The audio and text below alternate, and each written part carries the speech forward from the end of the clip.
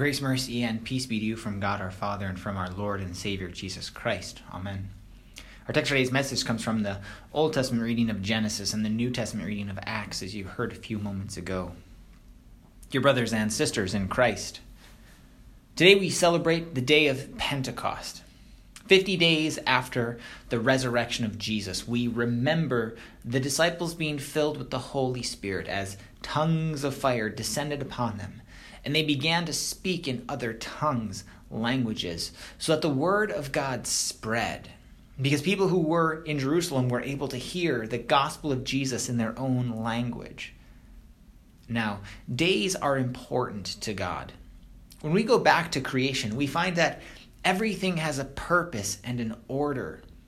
God created everything in this world in 6 days, and then he rested on the seventh day. The 7 days of creation factor into God establishing the week for us, as well as a Sabbath day of rest. We see that in Exodus when God gives the third commandment to remember the Sabbath day and keep it holy. He says, "For in 6 days the Lord made heaven and earth, the sea and all that is in them, and rested on the seventh day. Therefore the Lord blessed the Sabbath day and made it holy." Throughout the history of the Bible, there are days of the week that have become more important to us. If we were to go back to the original week of creation, and you were to tell me which was the most significant day of creation, which day would you say is most significant? Now maybe you say the seventh day, the day that God rested. Maybe you say the first day because that's the day that it all started. But I would probably say day number 6. Why? Because that's the day that God made man. You're all here because there was a day number 6. And man is the pinnacle of God's creation. As God saves man, the best, for last, he establishes what we call an order of creation.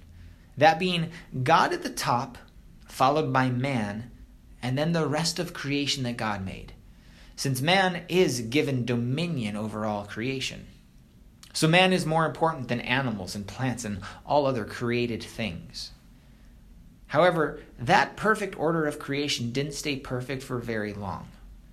We don't know exactly when, but let's just say that it was probably only days after that first week that the order of creation is tested. Satan comes along and says, "Did God really say you can't eat from any tree?" Eve says, "We can't eat from the tree in the middle of the garden because when we eat it, we'll die." Satan then responds, "You will not surely die, for God knows that when you eat of it, your eyes will be opened and you will be like God, knowing good and evil." So when the woman saw that the tree was good for food and that it was a delight to the eyes and that the tree was to be desired to make one wise. And that temptation to be like God, to put yourself on the same level as God, or to put yourself above God, to make yourself God, flips that order of creation and really ruins everything. From that day on, sin has wanted to keep that messed up order of creation messed up. And you only have to go a few chapters down the book of Genesis to see that problem remain, which you heard in the Old Testament reading. And this is the story of the Tower of Babel. Now, at this point, the world only had one language, which meant it was pretty easy to communicate with one another and work together. And they said to one another, "Come, let us build ourselves a city and a tower with its top in the heavens, and let us make a name for ourselves, lest we be dispersed over the face of the whole earth."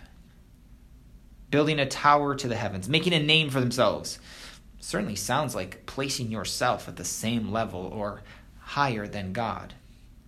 And since God is the only God and you are not him, he had to take one language and turn it into many, so they could not continue to work together and understand one another and accomplish what they set out to do, become like God. After that day, with all the confused languages, the people spread out over the whole earth. Exactly what they didn't want. Now, who knows what the Tower of Babel really looked like? But obviously it was never completed. As we look at our own lives and all the places where we put ourselves above God and his law and commands and authority, we know that we are no different than the people of Babel. We may not want to make a name for ourselves, but some of us do. And that becomes a priority with our jobs, careers, social status, and so on. We may not be physically building a tower to God, but there is certainly a part of us that thinks we can get into heaven by the things that we do, by our actions, by our good works. This is what sin has done to us. It has ruined the order of creation and has caused us to build our lives upon so many other things that are not God. Jobs, hobbies, other people, reputation, popularity, money, lustful desires, our sinful, selfish selves. And God treats us no differently than Babel. Any towers that you build your life upon, towers that are not him, will be destroyed. God's word tells us in Luke, "For everyone who exalts himself will be humbled, and he who humbles himself will be exalted." There is no place for your selfish desires in heaven. There is no place for your sin in heaven. One of the consequences for Babel is that we have all different languages. Yet in all languages of the world, you will find people using their words to bring others down. To bring others down and lift themselves up. But again, those who exalt themselves will be humbled. And we don't deserve to just be humbled. We deserve to be punished. As we think about the tongues of fire at Pentecost, what we deserve for our sin and selfishness is the fires of hell, where not even a drop of water can decrease the torment. We deserve eternal suffering for all of our sins. But that is not what God wants for us. On day number 6, man was created. That's Friday. Shortly thereafter, man ruined everything and sin entered the world. Thousands of years after that first Friday, another man set out to reverse the messed up order of creation back to its original order, once and for all. That order being God on top and man following. And the only way for that to be possible was for God to become man, Jesus Christ, both God and man, and to humble himself by becoming obedient to death, even death on a cross, as Paul writes in Philippians. On day number 6, Friday, the day of man, Jesus goes to the cross. The perfect, sinless Son of God lays down his life for you and me, for the sins of the whole world, your sins and mine, for all mankind. And on day number 1, Sunday, Jesus rises from the dead, proving that he defeated sin, death, and the devil once and for all. And that's why we gather together on Sundays, because it is the Lord's day, when he rose from the dead, promising that we who believe will also rise from the dead. And so every Sunday we gather together, we are celebrating Easter all over again. And 40 days after Jesus rose from the dead, he ascended into heaven. And what happened there, Paul goes on to say in Philippians, is that God exalted Jesus to the highest place because he humbled himself. And now he is exalted forever as our King, with the name that is above every other name. And then 50 days after that first Easter, we celebrate Pentecost. And what we get with Pentecost is almost a Babel reversal. Not that there is only one language that everyone understands, but that the disciples are given the gift to speak in all the other languages so that everyone can hear the gospel, the life-saving, life-changing message of Jesus Christ and what he's done for us. Whereas the people of Babel said, "Let's make a name for ourselves." And God responded with, "Let's confuse their language." At Pentecost, God is saying, I will give them the ability by the Holy Spirit to speak in all the language of the people. And the people responded with, "Everyone who calls upon the name of the Lord shall be saved." Or as Paul writes in Philippians, at the name of Jesus, every knee should bow in heaven and on earth and under the earth, and every tongue confess that Jesus Christ is Lord, to the glory of God the Father.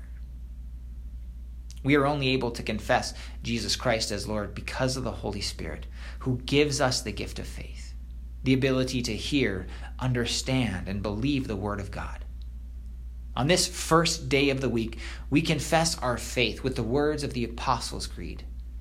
Today we'll look specifically at the third article. A couple weeks ago, you saw the confirmants make a confession of their faith. Faith that began at baptism with the Holy Spirit working in their lives and continuing to help them grow and mature in faith. The same for many of you sitting here today as well. This is your journey, and it continues on. It never ends. Because the church is called to go out to all nations and share the gospel, the good news of Jesus Christ, to bring them to the waters of baptism and later to the Lord's altar. And maybe this means that you'll learn a new language in order to share the message with people of a different background than you. Maybe this means that you use the words you already have been blessed with to share Jesus with your neighbor or friend or family member. I'm not saying this is easy. There are certainly challenges along the way because our sinfulness gets in the way.